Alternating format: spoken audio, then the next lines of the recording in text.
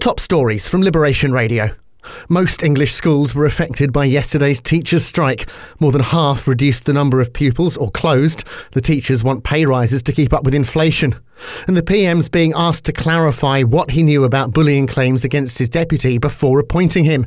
Sir Keir Starmer says it's unbelievable that Rishi Sunak was the only person unaware of the allegations. In Jersey, the government's launched a new empty homes service. It aims to reduce the 8% of residential homes that are unoccupied and tackle the island's housing crisis.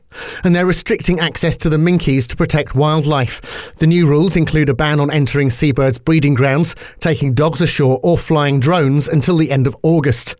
In Guernsey, Policy and Resources are preparing an alternative to GST. They say they're looking at other revenue-raising options to break the political stalemate, but they're still convinced GST is the best option to fix public finances. And the Bailiwick's biggest teaching union's balloting members over going on strike. Members of the National Education Union have rejected the state's pay offer a second time. They say they're trying to avert an impending crisis in recruitment and retention.